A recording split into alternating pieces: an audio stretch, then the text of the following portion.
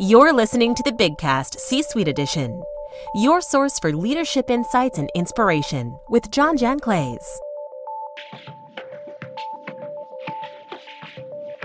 This episode of C-Suite Interviews is made possible by the generous support of Coney, a leader in enterprise mobility and applications to drive digital transformation.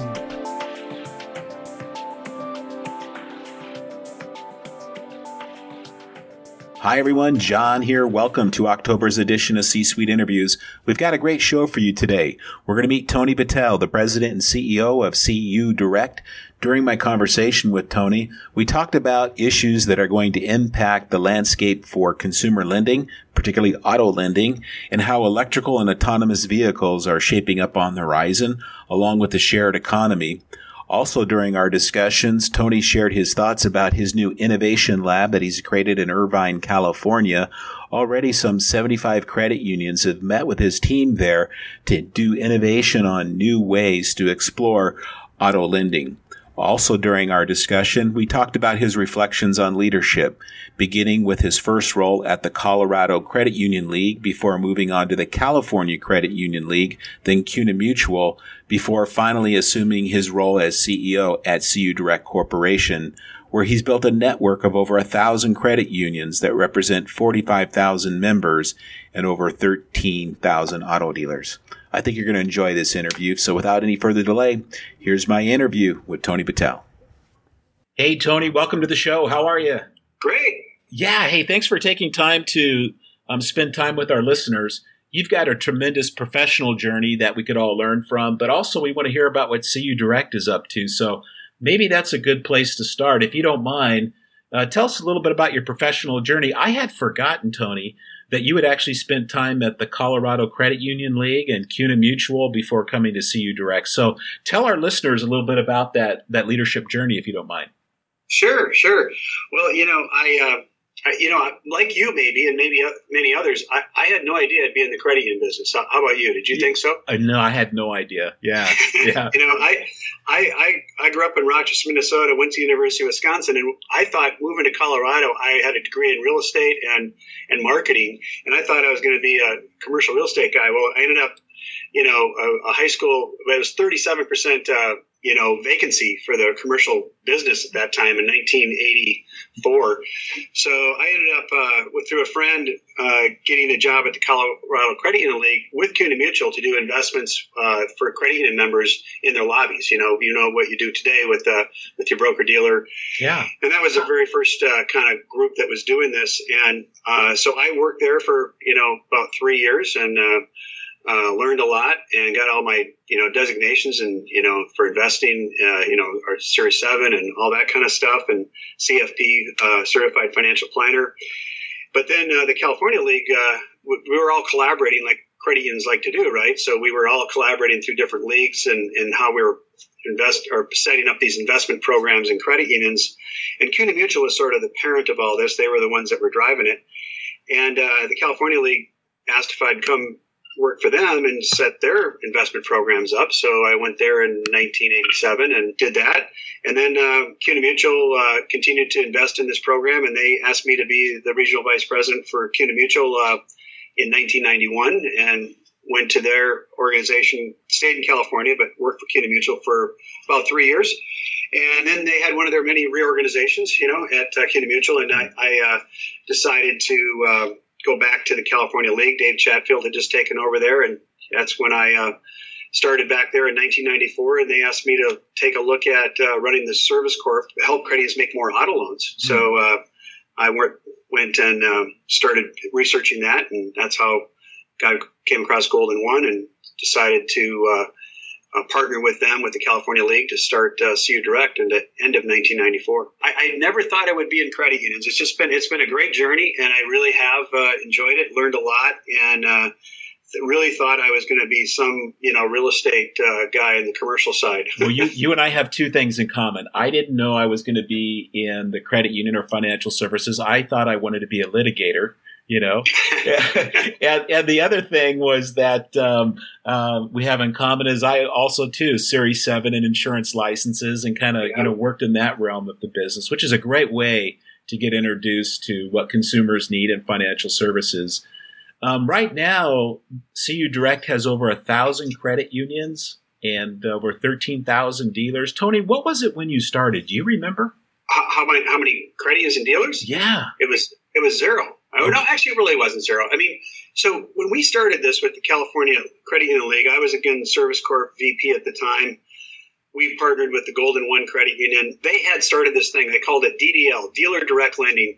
And it was really the Golden One with Patelco and I think Schools Financial and maybe Safe that had started it. And they had just a few dealers, maybe a handful of dealers around Sacramento.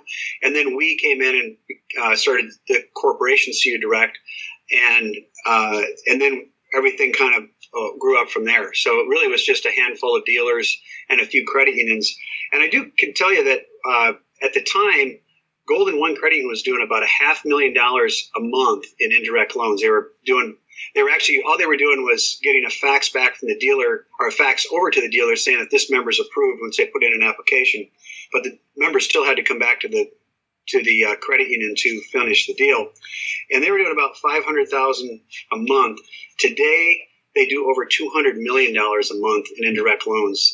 Golden One Credit Union does by themselves. So again, that's how much they've grown through the years. Yeah, pretty substantial. The last meeting you and I attended together, I believe you gave an update that CU Direct #1, right, in auto lending in the United States. Congratulations on that. What an arc of growth that you've been along for the whole ride.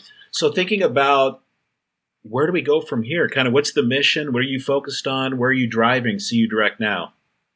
Well, we really, in a nutshell, really want to help credit unions increase their loans and improve their efficiencies. I mean, we're a lending technology organization, and our focus really going forward is to continue down that path. I mean, number one, we want to connect credit unions to more loan and member opportunities. And, we do that today through dealers, but we want to, we've got a pilot going right now with LendingTree. There's a lot of different ways that members are getting loans, primarily on the web at different websites. So we're really working with a lot of those different companies today to try to connect in and at least get them approved maybe on, because you still have to go to the dealers to get the cars and then have the transaction end at the dealership. But other opportunities too. I mean, we're really all types of lending. We really want to help credit unions create a better member experience. So we're doing a lot of work around how do we make our software easier to use? How do we make that member experience better? That credit union experience and dealer experience is, right there too. The third thing is really to, drive that efficiency. So taking the back office of the credit union today and the workflow that we have, how do we make that a little more efficient? How do we, cut the costs of credit unions and automate more of the processing? So we're doing a lot of that. And the last thing that we're doing with some of our subsidiaries is we have an insurance subsidiary. So we're protecting members through different insurance products now. We have warranties and gap and things like that, and generating fee income for credit unions too. So those are really the key things that we're focused on. Hearing a lot of innovation over the arc of your career, even particularly what you're doing now. So in the innovation space, a lot of people are talking about analytics. I know that you've got some investments in Lending Insights, and there. Maybe explain to our listeners what that is and what are you trying to deliver with that program? Sure. I think as you and I talked a little before the interview here, that data is such a big part of how credit unions need to, start capturing and being able to really create more of applied analytic decisions on things in a much broader way. I mean, we're sitting on a lot of data today. So Lending Insights for us, from just a purely lending perspective, is that we gather all the performance data on a monthly basis from credit unions, and we're able to help them manage their portfolios better, help them identify ways to manage their risk better on whatever portfolio, whether it's mortgage or auto or credit cards or whatever. Every portfolio has a management tool, and then also how to look for opportunities. You can do credit score migration exercises and look at ways to actually offer credit to people whose scores have improved, and look for opportunities. So there's a lot of things you can do in portfolio management. And the thing that we really have recognized too is that hasn't been a big focus for credit unions when it comes to education and understanding of portfolio management. There's a lot of schools teaching people how to make loans. There isn't a lot of schools that are out there to help them manage portfolios. So we've actually put together a lending portfolio management program. We have actually one starting tomorrow in Dallas, and we do about every quarter we move around the country. And we'll get 30 or so people at these, and I think they get a lot of value out of actually looking at how to manage portfolios. Again, looking for managing risk on the downside and looking for opportunities to make more loans. Again, I just learned something else about your product offering. I didn't know that you had the schools. I knew you had the product, but not about the schools. That's something that I'll have to circle back and learn more about. You know, you're doing something else that's really cool. The last time we were together in person was at your innovation lab in Irvine. Maybe tell us a little bit about that, maybe even the why behind it. Why invest in that? Why is CU Direct leading that? What are you trying to do there? I went to a CUES school. If you're familiar with CUES, the Credit Union Executive Society. I went to one on their innovation school, which was in MIT one year, Stanford the next. I think they just do Stanford now. And one thing I really realized, and the thing that struck me, was that our organizations are all fairly successful today. You know, we're doing okay, but you know, you've seen this before with a lot of companies that just kind of get too comfortable with their successes.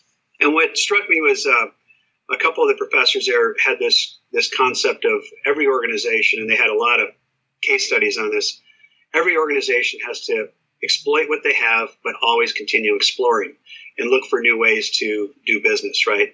And what is hard to do is you can't have an operational center like ours today, where we really have a lot of activity, and you really can't separate yourself to really look at how to explore other things. So we really wanted to create an environment where you could look at our enhancements to our roadmap and also new products in a completely different environment in collaboration with our credit unions too. So we bring them into these discussions, as well as fintech companies. We've had several of them in our innovation lab.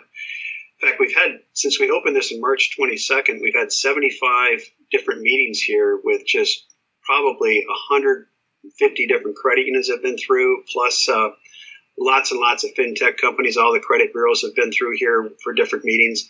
And we really have, I think, created a much better way to funnel great ideas into a process that will come out with either enhancement to our current products or even some new products. We have some really cool stuff that we're working on today that'll be completely new to our portfolio of products. So maybe you can provide our listeners with an example of a credit union that came to you and said, hey, we want to be a thought partner with you and think through a problem or an opportunity. Maybe just give us an example of what the lab has experienced so far. Sure. You know, generally speaking, we've had them come in groups, and because one of the things when it comes to software development for us is that we really feel we have to develop this on a one-to-many basis. It's not necessarily a one-to-one. It's customized. We know credit, lending is lending, and, we just, a lot of minds can make something, I think, really good. So we've done a lot of that, but we have had some individual successes too where, again, we're kind of in the middle of this right now. We've had Randolph Brooks Credit Union here recently, and they've really gotten behind this concept that we brought up to them, but they really love it, is the idea of actually digitizing what we call site drafts, or the checks that you send in the mail to your members to get, pre-approved for a loan, and you bring it to a dealer and they got to fill out the check. And it goes through the check processing systems, right? Yes. Which are pretty antiquated today. And they wanted to basically take it and put it on your phone and do it where you could actually digitize it on your phone and figure out a way to actually transact it at the dealer.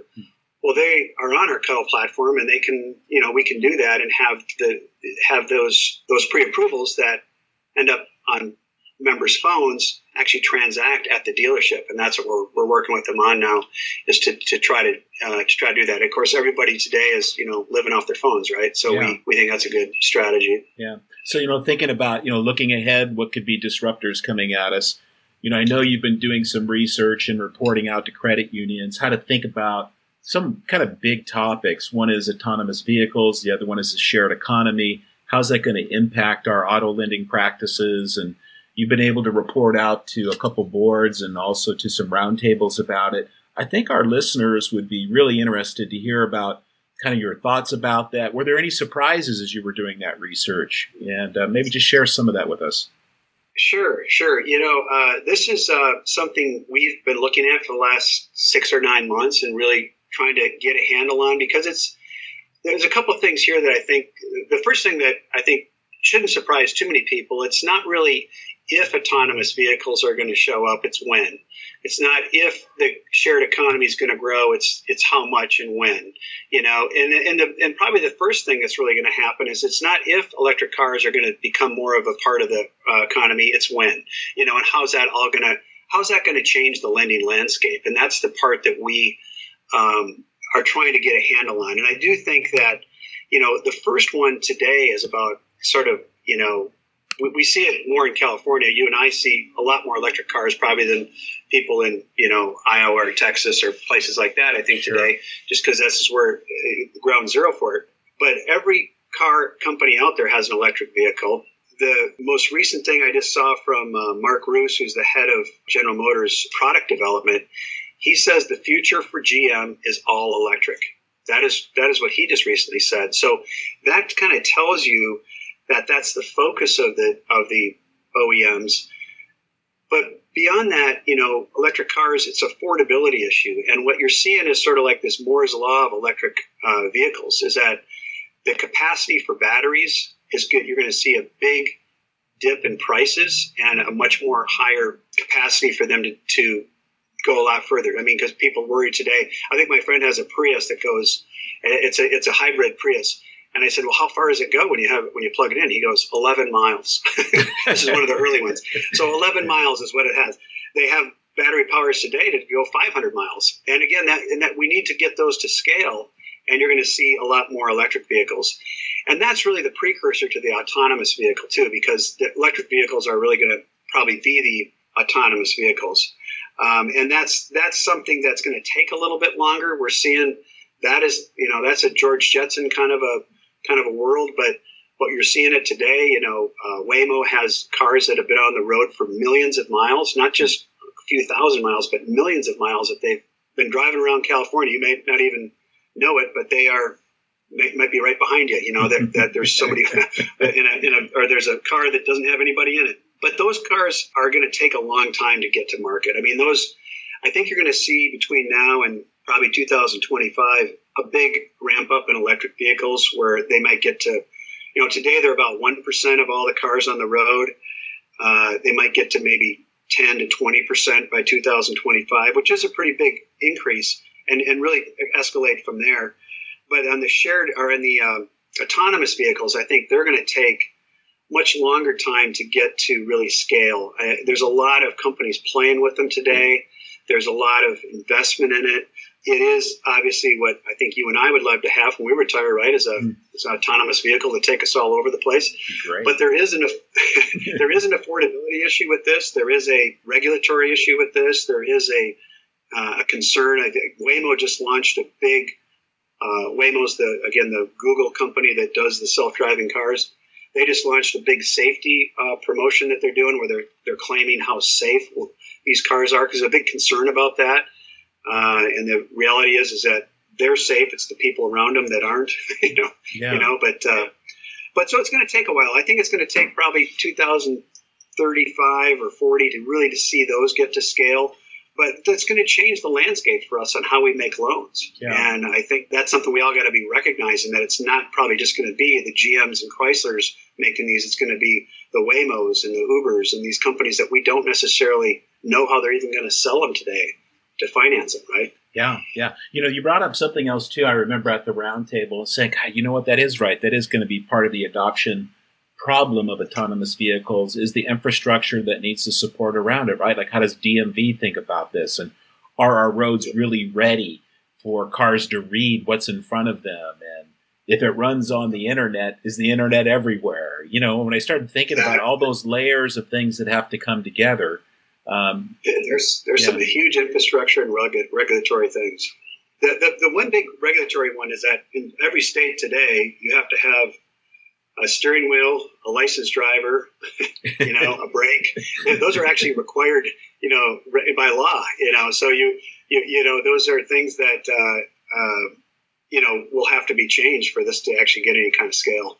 I know, but it's going to come so fast, Tony. These things we think are far away, and you cited Moore's law, and when you start thinking about how that compounds, how quickly these things come up on you, And this is not the only issue that credit unions are facing as a disruptor, right? So when you start thinking about a portfolio, there's a lot there to be watching and how it's going to impact you. I'm a big fan of McKinsey. They've got some great research out there. And some of their researchers have written a book called The Granularity of Growth. And it does what you're saying about this idea of exploit and explore.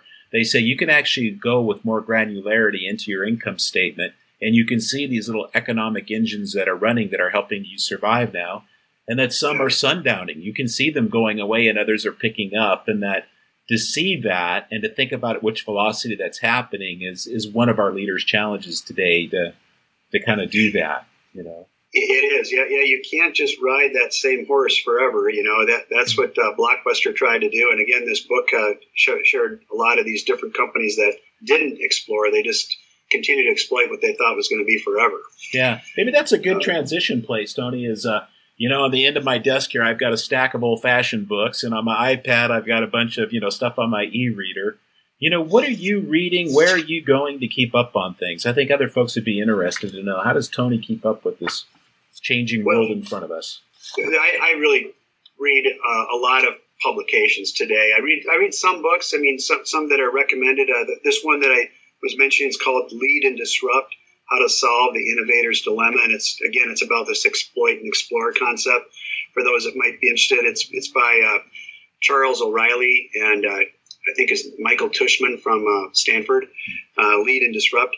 And I've also got a book called The Product Book, because our organization is really working on how to become really good at product management. Again, developing software is a very team-driven, complex kind of a thing to do, and we're working on that. But every day I read the Wall Street Journal. I read all the automotive news because it's big in the indirect in the auto space. I've always told credit unions that they should all read the automotive news if you're making auto loans, because the automotive news tells you what's going on in the automotive industry on the assets you're going to be making loans on. So that's a big one. And then, of course, all the trade publications that I'm sure you read too are a big part of what I'm always making sure at least I skim through to see if there's any nuggets there. So you're talking a little bit how you sharpen your saw with reading and thinking about things. If you're talking to young leaders in your organization or in our industry, what would you say about those who want to move into leadership, lead others more than just managing the business from a technical standpoint? Do you have advice for folks about how to think about that journey?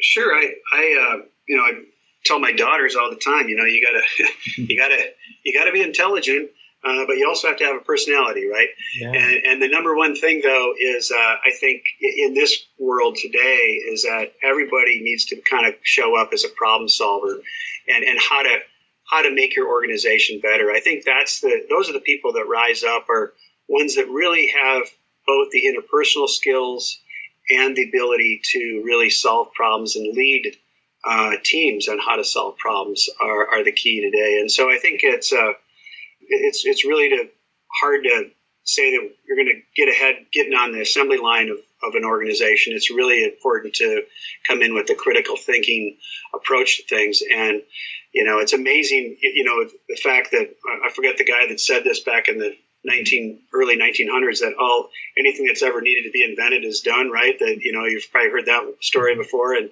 yes. The fact is that we're seeing every day, just these little inventions that make your life that much easier, give you that much more free time, right?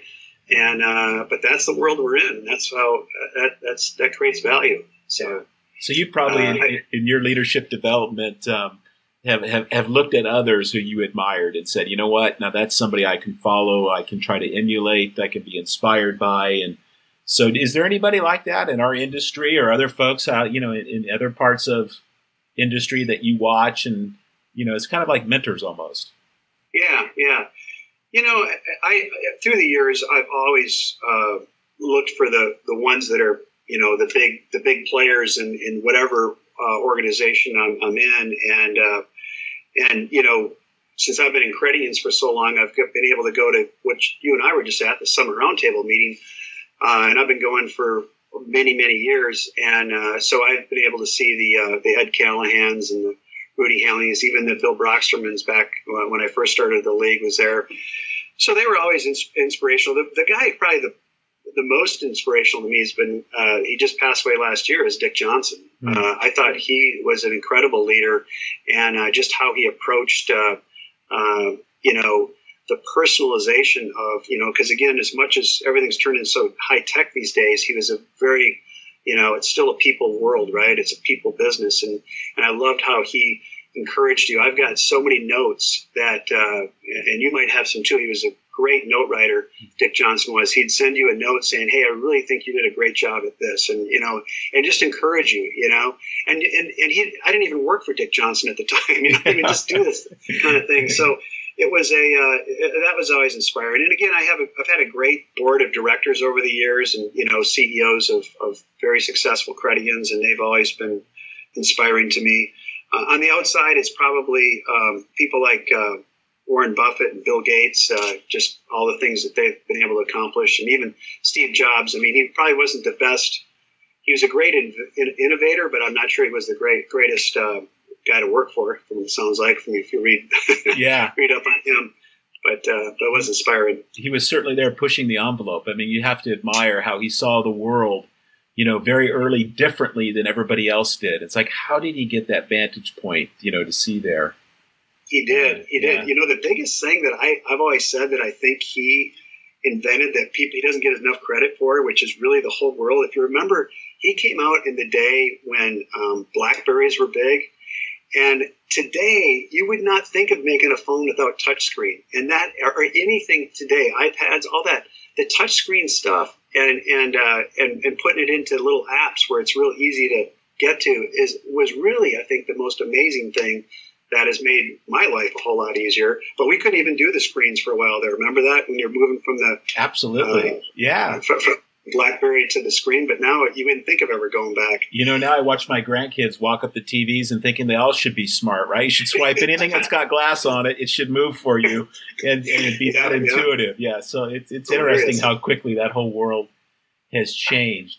In leadership too, we often talk about the pieces of it that are inspirational and of course, that's real important. That's powerful stuff. But probably, Tony, the stuff that has informed my career most is things are failures, right? Things where I've met challenges and worked through them is when I really kind of improved my executive timber. I learned the most from those kind of challenges. I don't know if you've had any that you'd like to share with our audience, kind of what the takeaway was. What did you learn from that? Do you have anything that's kind of in that lane? Well, I got a funny one that you might get a kick out of, and I think it comes back to the concept, I think, for everybody that, you just don't give up. And when I went to the University of Wisconsin, I went there when I was 19. I'd taken not really a year off, but I went to a junior college, and I had no money. So I started a carpet cleaning business. And, this is like, 19-year-old kid. I had worked for a carpet cleaning guy when I was 17, and I thought this is a pretty easy thing to do. So I went and bought some used equipment, cost me $100, got some cards made up, called it National Cleaning System, and then back then you could actually make phone calls to people and say, I got a one-room special for $29.95. By the way, that was my special for the whole time. It never changed. And but my very first customer, I get this little company off the ground. I had no money. I had to get this thing going. And I go to this customer is in Madison, Wisconsin, out in the suburbs. And I brought all my equipment in the house. And I had an old beat up car that I had the equipment in. And I had forgotten part of the equipment. It was inside their house. And I said, hey, I forgot something. So I got to run back home and get it. I went all the way home, came back, and all my equipment, my very first customer, was sitting outside these people's house. And it was just devastating for me. And it had a note on it. It said, we looked you up in the Better Business Bureau. You're not. I mean, I literally just had these cards printed up and with my home phone put on it. I didn't really register or anything. And it called it National Cleaning Systems. Nobody's heard of you. They put all the equipment outside. I knock on the door and I said, listen, I'm a college kid. I understand what you're saying. I'm just starting the business. If you let me, you do not have to pay me. If you don't like what I do for you, I'm here already. Will you let me do it?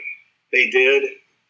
They paid me. And, I did I actually had people working for me. I had about 2,000 houses around Madison, Wisconsin by the time I was out of college, and sold the company to another guy who put himself through college. Actually became a Wells Fargo employee. This guy did, by the way. But anyway, that just, one of many times in my career where it's just, you don't take the first no. There's always going to be another opportunity. Be patient, and that's a big thing too in the CU Direct world, and in indirect lending. It took me years to get, even Schools First, to get Rudy Hanley to agree to do this, the indirect lending thing, which he did before he was quite tired, by the way. And you just got to be patient with, if you got something that's valuable, it can work, and it doesn't have to work the same way for everybody. But if you know you got something that can work for them and you can provide the service and the value proposition, you're going to finally get them. And we've done that in market after market too at CU Direct. So it's really that perseverance, I think, is a big thing for anybody. What a huge lesson. And I would agree with you. I mean, the person who stays at it, many times is the one who endures and rises to a position like you and has the accomplishments that you're enjoying and that others get to share too, and the great team that you've built there at CU Direct. So yeah, just not quitting, staying with it is huge. And so now there's the third thing that you and I share. I had a business called Moving Mowers, and that's the way I used to hustle and make a little money. And I think that's important for you to, somewhere in your leadership code or experience, is hustle. Learn to hustle a little bit. It's okay. It is. I think some of our, I don't know about your kids, but mine are, they're pretty spoiled. I mean, they're pretty, they have a lot of advantages that I did not have. And I worry about the fact that they're not that hungry today. Mm-hmm. And that is a big worry, I think, just not for my kids, but for a lot of people's kids today, is that they don't have the same real drive to have to do it, right? Yeah. Because if I didn't get that person to open that door back up, I wouldn't have put myself through college probably, because I would have been devastated this thing's not going to work. Yeah. So I work hard, go hard. This is all great, but there is limits to energy. And I'm just wondering, how do you recharge the batteries? What do you do for recreation and get yourself fired up again to come back and make all good things happen? I do try to keep a balance, both, do a little working out, obviously spend a lot of time with the family. I like to mountain bike and golf are my things. And also just vacation once in a while. I didn't take vacations, it seemed like, too, for the first 20 years probably of my career. And today, I think I do make those more important today, and especially the family part of it. That's huge. So, well, in closing, Tony, hey, thank you for sharing time with us today. I know you're a busy executive, but I can tell you, because I hear from folks who give us feedback on the show, how important this is, particularly for our emerging leaders, just to hear from successful leaders like you about, what you're working on, how you think about things, how you think about leadership. And so it's just extremely valuable, and just want to say, hey, thank you very much. Thank you, John. Appreciate the time to do it. Okay. Well, to all of our listeners, bye for now, and we'll have another episode for you next month. Thank you for listening to this episode of the BigCast C-Suite with John Janclays. To learn more or connect with John and the CEO Corner, please visit theceocorner.com. And we always welcome you to join in on our conversation. You can connect with the BigCast Network directly by tweeting us at BigFintech, emailing us at info@big-fintech.com, or visiting our website at bigfintechmedia.com.